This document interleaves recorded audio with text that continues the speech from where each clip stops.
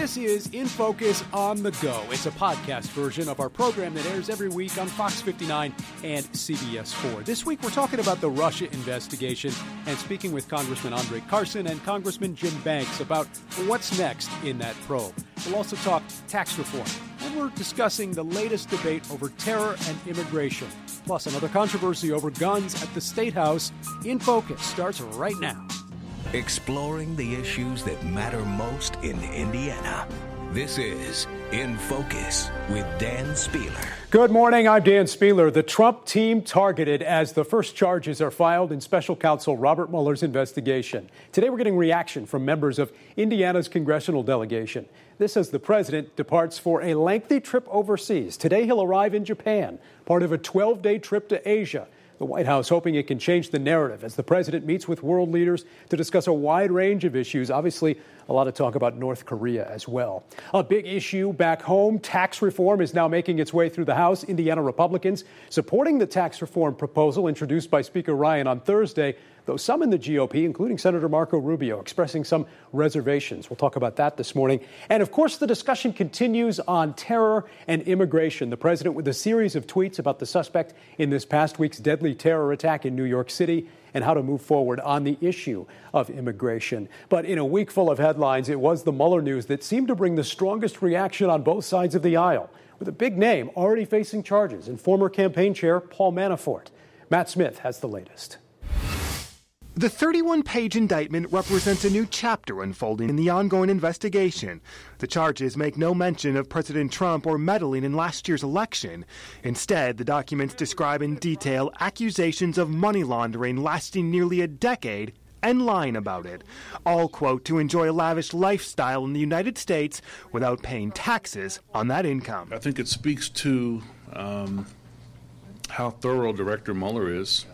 We have a three-pronged investigation taking place. Indiana Democratic Congressman Andre Carson sits on the House Intelligence Committee, which is also conducting its own congressional investigation alongside the U.S. Senate. Director Mueller's investigation deals with criminal activities, which has been unearthed with Mr. Manafort surrendering himself. So I'm just encouraging folks to stay tuned. Indiana Republican Congressman Jim Banks tweeting, in light of today's indictments, we must continue to support and allow the integrity of the process to work. Manafort joined the campaign in March of 2016, but was fired months later by President Trump after reports surfaced of Manafort's ties to the Ukrainian president.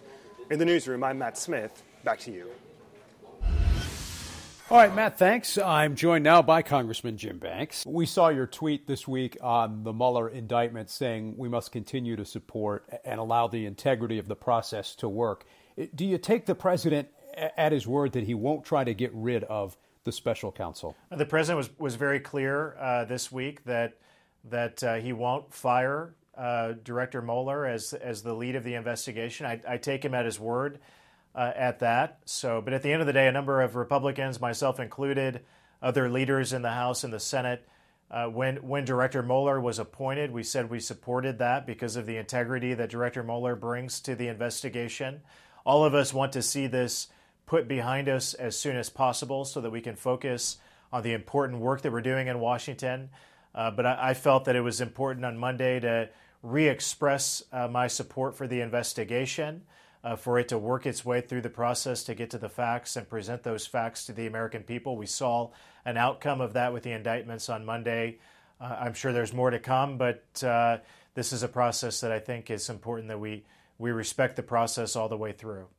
Are you concerned by what you saw in those charging documents, some of the details that have come out? And if this does go further, what in your mind is the remedy here? Well, I'm not an attorney, but from what I've read and studied about the indictments on Monday, especially with Mr. Manafort, all of the indictments were related to some of his financial activities that didn't have anything to do with the campaign. So there's a lot more to learn. I think it's important, as I said on Monday, to withhold judgment until we see the facts, until those facts are presented to the American people. And that's why it's important to continue to support the investigation to get to that point. On tax reform, I take it you're supporting this plan, but this is a complicated issue. Is this something the House can really pass by Thanksgiving with everything else going on in D.C.? Well, this is the most important thing going on in D.C. as far as the legislative calendar is concerned. Republicans, especially in the House, have been working on the bill for several weeks. The broader outline of tax reform is something that we've been talking about for months. I mean, from President Trump coming to Indianapolis to talk about the broader outline of tax reform to leaders in the House and the Senate coming to terms on the specifics. I'm optimistic and hopeful that we can pass this bill by Thanksgiving. We could be voting on it as early as next week, we're told by our leadership in the House, and I'm optimistic that we'll see it passed and moved on to the Senate shortly. We saw obviously some tragic news in New York this week. The president making a series of back and forth comments about the suspect, about the judicial process. What's your reaction to all of this? Well, I do agree with the president that we need to further examine the special diversity visa program that granted the visa to this terrorist who came and was the perpetrator of the attack earlier in the week. So that's a place that we can start. And as a member of Congress, that's a role for the Congress to look into this program that's granted visas to thousands of individuals who have come here under the diversity visa program. So that at the very least, that's where we need to look. But overall, this is another tragic example of why our war on terrorism, our efforts in Iraq and Afghanistan especially, are important to prevent more attacks like these on American soil and to defeat our enemies and under these radical terrorist groups like ISIS and other groups who have claimed credit for the attack in New York earlier in the week. It's important why we confront them abroad rather than to allow more attacks like these to occur in the United States. So that's what I'm focused on as a member of the Armed Services Committee, to continue to reinvest in our military, get our military back on its feet so that we can confront these threats as well as we can. Congressman Jim Banks, thank you so much for taking some time with us today. We appreciate it. And up next, we'll talk more about that new emerging conversation on terror and immigration and what some of our candidates for Congress are saying on that topic. And state lawmakers talking guns this week with a controversial proposal to get rid of gun permits and let everyone carry a gun. Could it be this year's big gun debate at the State House? Stick around. We'll be right back.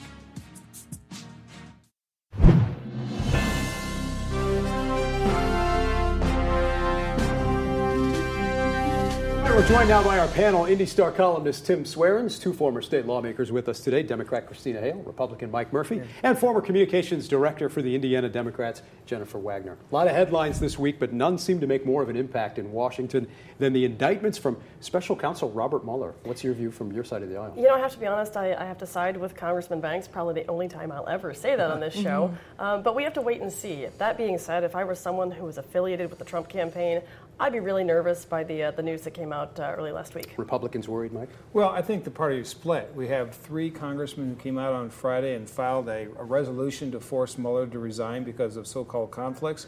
But I think most Republicans are doing what Jim Banks has said, which is a judicious thing, and that is, we don't know much. Let's wait and see what happens. All right. The president, meantime, trying to shift some of the attention this week onto the Donna Brazile story, saying essentially he wished he had more influence over the FBI and the DOJ to go after things that he feels were done illegally by Democrats. Christina, I got to ask you about that Donna Brazile story. Democrats kind of concerned about what they're hearing there? I think Democrats are concerned for a number of reasons, but first and foremost, the last thing we need in our party right now is more division. Hillary and Bernie and that entire fractious time needs to be put in the past. We need to move forward, and this is only going to drag the fight out. All right, meantime, we mentioned the FBI, the DOJ. Speaking of the DOJ, Tim, you broke the story on the IndyStar.com website that Attorney General Jeff Sessions is coming here tomorrow amidst a lot of other questions on all of this Russia stuff. He will be here in Indy to talk with leaders from the 10-Point Coalition, which, as you note, could be a pretty interesting conversation. It should be. They're coming.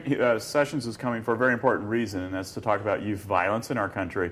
But he's also, Jeff Sessions, a highly controversial figure, meeting with one of the leading African-American organizations in the city. Could be a lot more questions as the week goes along for him as well about whether he'll have to testify in Congress again. Republicans, meantime, hoping to put the focus on tax reform. Vice President Pence tweeting a picture this week from his stop in Florida. He said, quote, "The president and I are absolutely committed to move forward with the kind of tax relief needed to get this economy moving. Will this bill get moving, Mike? They're hoping to get it signed by the end of the year and through the House by Thanksgiving. I hope so. The problem is we don't know exactly what the bill is going to contain still. Speaker Ryan has said it's going to save the average American family of four $1,182 a year. And it turns out maybe that's just the first year. So there's a lot of interpretation to happen yet. And where do Democrats stand on this? A lot of pressure, obviously, on Senator Joe Donnelly ahead of next year's midterm. Sure, but I think we can wait and see for a little while, as Mike says, those details get fleshed out, and we find out what this bill truly would do to the average family.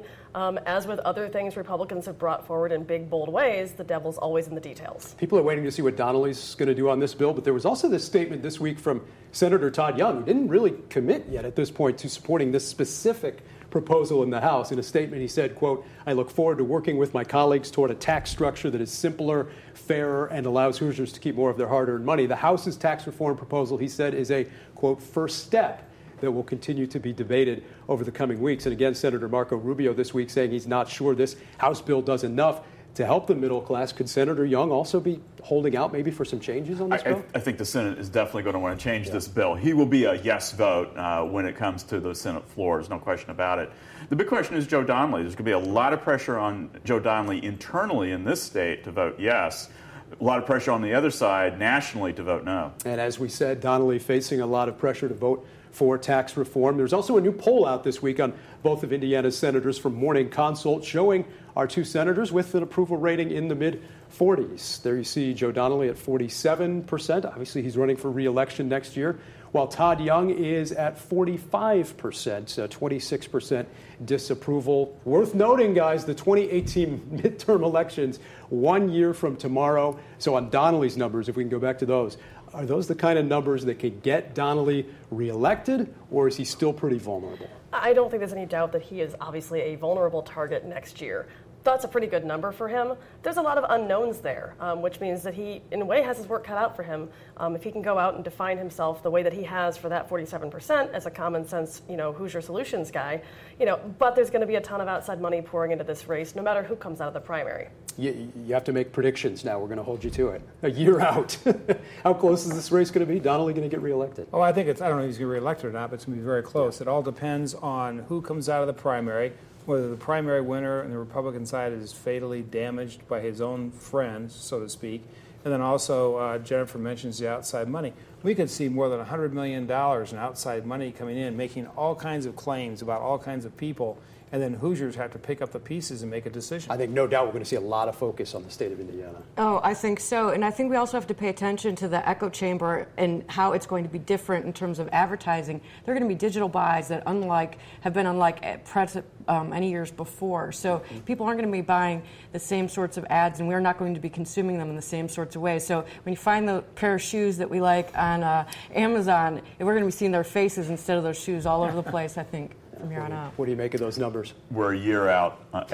Things could change next week, let alone 52 weeks from now. And so the conversation we're going to be having in 2018, we don't know what we're going to be talking about at this point. The news cycle is so fast. We do know we're going to be talking with Senator Donnelly this week, and also we're talking immigration with one of the Republicans lining up to try and replace Donnelly, Congressman Luke Messer's proposal to end tax credits for undocumented immigrants, making it into the GOP's latest tax reform plan. Here's what Messer told me about that.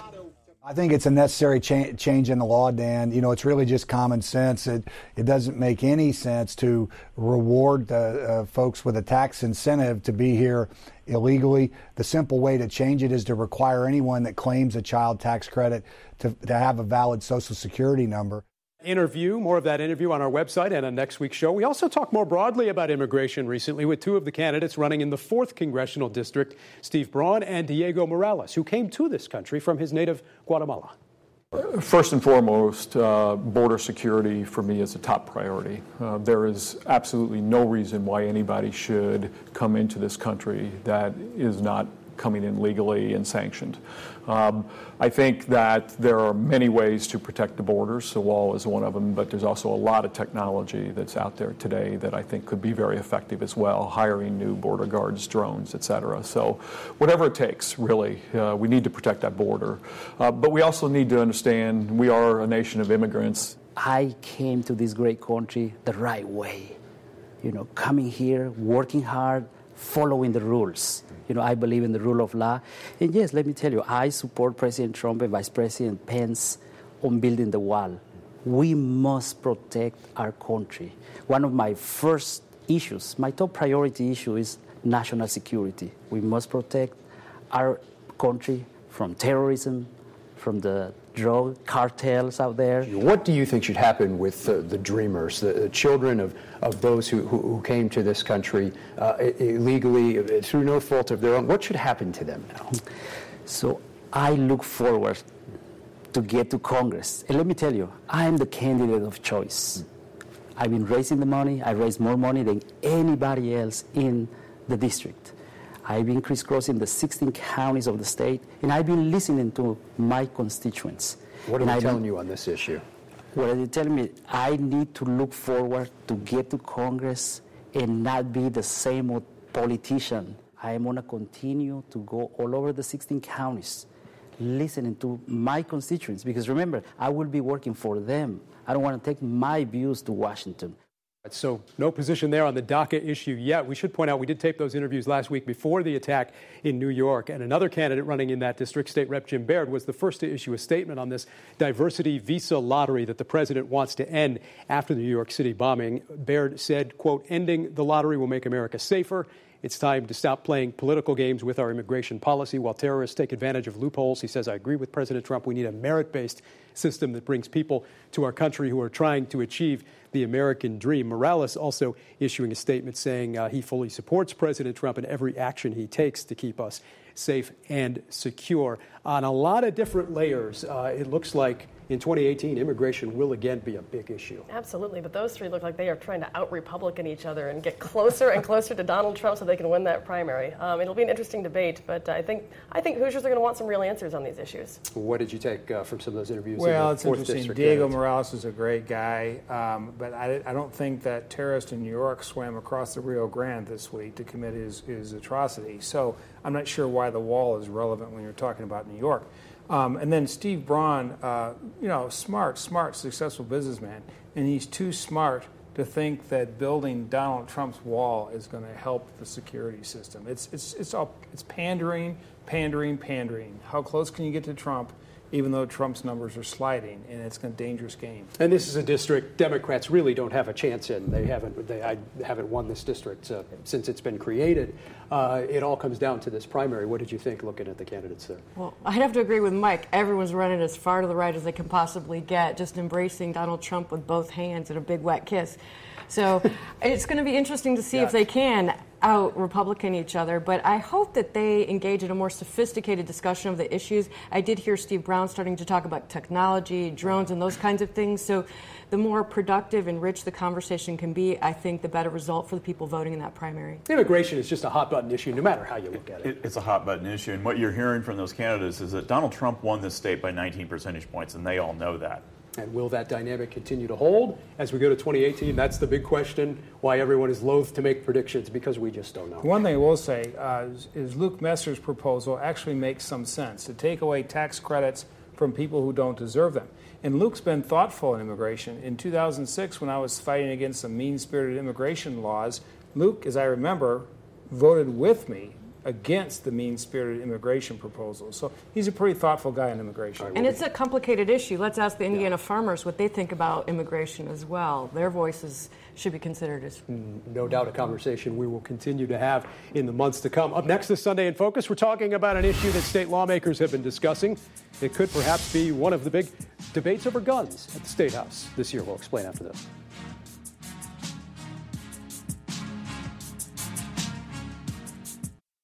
State lawmakers will meet in a couple weeks for Organization Day as they prepare for the legislative session in January. Next year, guns could again be a hot-button issue at the State House.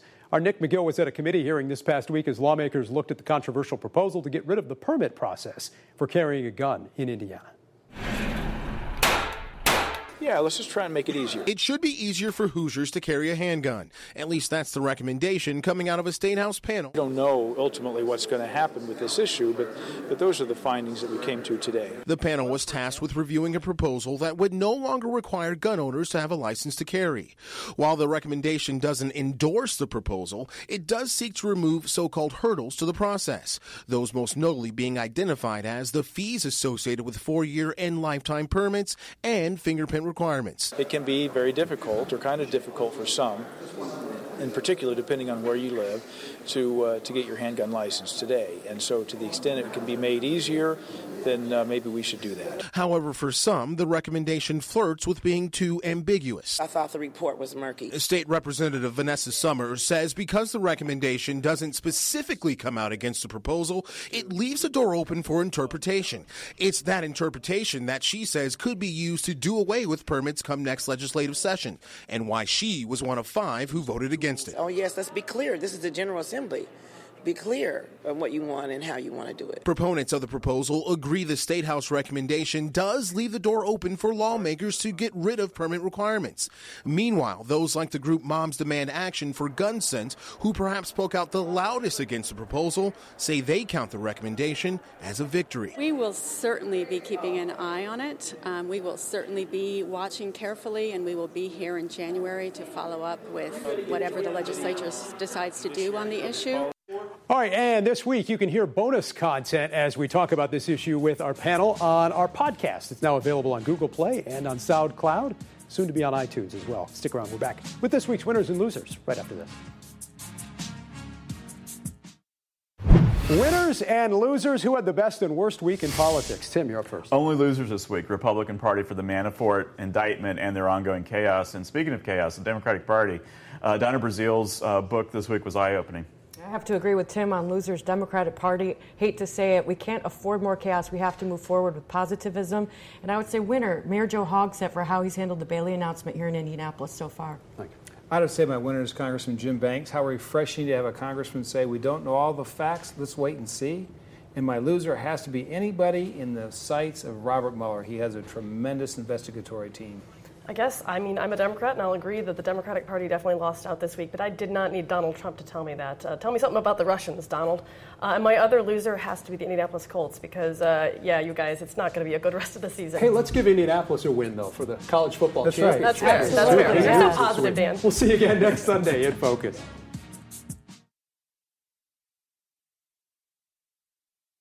All right, thanks for sticking around with us for In Focus on the Go as we talk a little bit more about some of the issues from this week's show. We're talking about guns. The State Committee looking this past week, a committee of lawmakers, at that proposal that we've talked about before for constitutional carry. State Rep Jim Lucas, I know you interviewed him recently. He wants to make it so that essentially any Hoosier can carry a gun and get rid of the licensing process.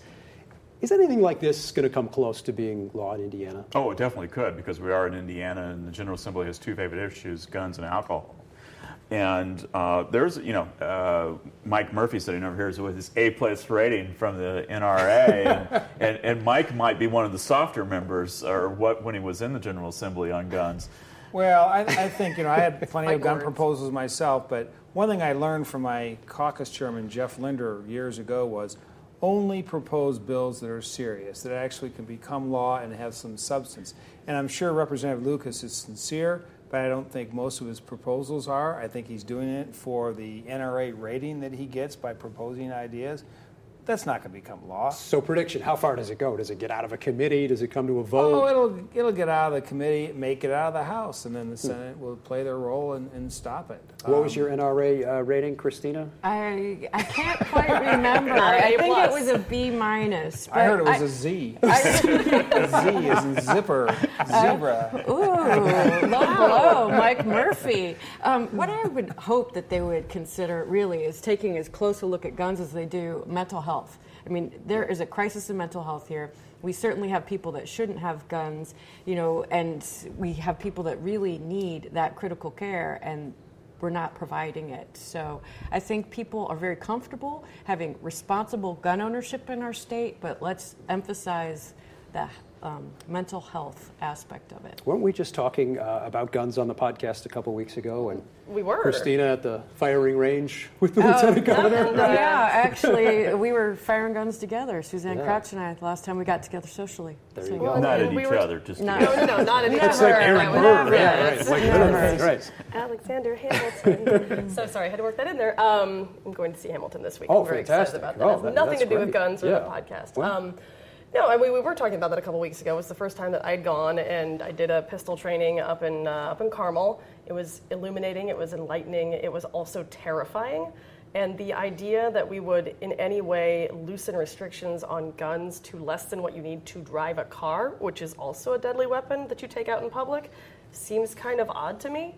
Totally support the Second Amendment. Not sure we want to just have any old person wandering around with a gun, on their hip and in their holster. So actually, I've asked Jim Lucas and Ben Smaltz both, what do? I have a constituent that's come to me that has said in the past when I served, Mr. Smith, our next door neighbor, was always a responsible gun owner. We all felt more safe in the neighborhood because of his gun ownership. However, Mrs. Smith passed away. He seems to be experiencing some dementia or early onset Alzheimer's. What do we do? Because now my son comes home from college, he doesn't know him, he's hearing people in his basement that aren't really there.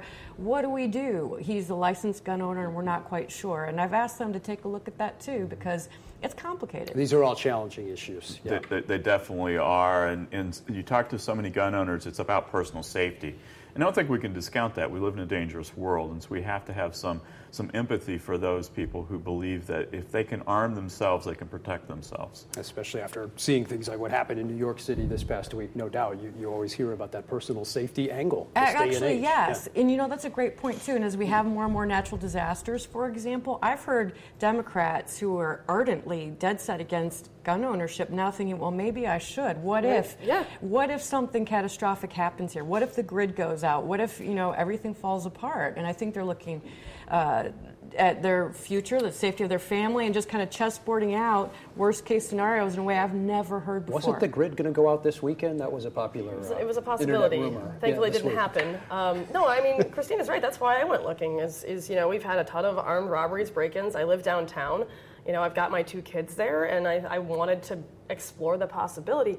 That being said, every time someone proposes even a common sense restriction on guns or a regulation, the gun lobby, the NRA, says, oh my God, they're coming to take our guns. So there's never any opportunity to have that conversation because, and this is true on the left, there are some organizations that do this as well, but there's never that opportunity to have the conversation that we're having right here, which is, I'm actually not concerned about you having your 10 guns in your home. I am concerned about someone, in your instance, Christina, getting access to a weapon and maybe not having the mental capacity to use it and having something terrible happen. But you have to remember, the NRA and the left-leaning groups who are against the NRA drum up these issues to raise money. If there's not an issue to debate, where does the NRA get their money? Where do the left-wing groups get their money? It's all about driving money. I have a lifetime permit. I paid $100 for it. I went down to the police station, got a fingerprint. Within so many days, I got a permit. And I do not mind at all having to go through that to have the right to carry a gun for my protection wherever I feel necessary. It is a conversation we'll continue to have, no doubt, here on the podcast and on the show. You can join us every Sunday right here in Focus. Hope you have a great week.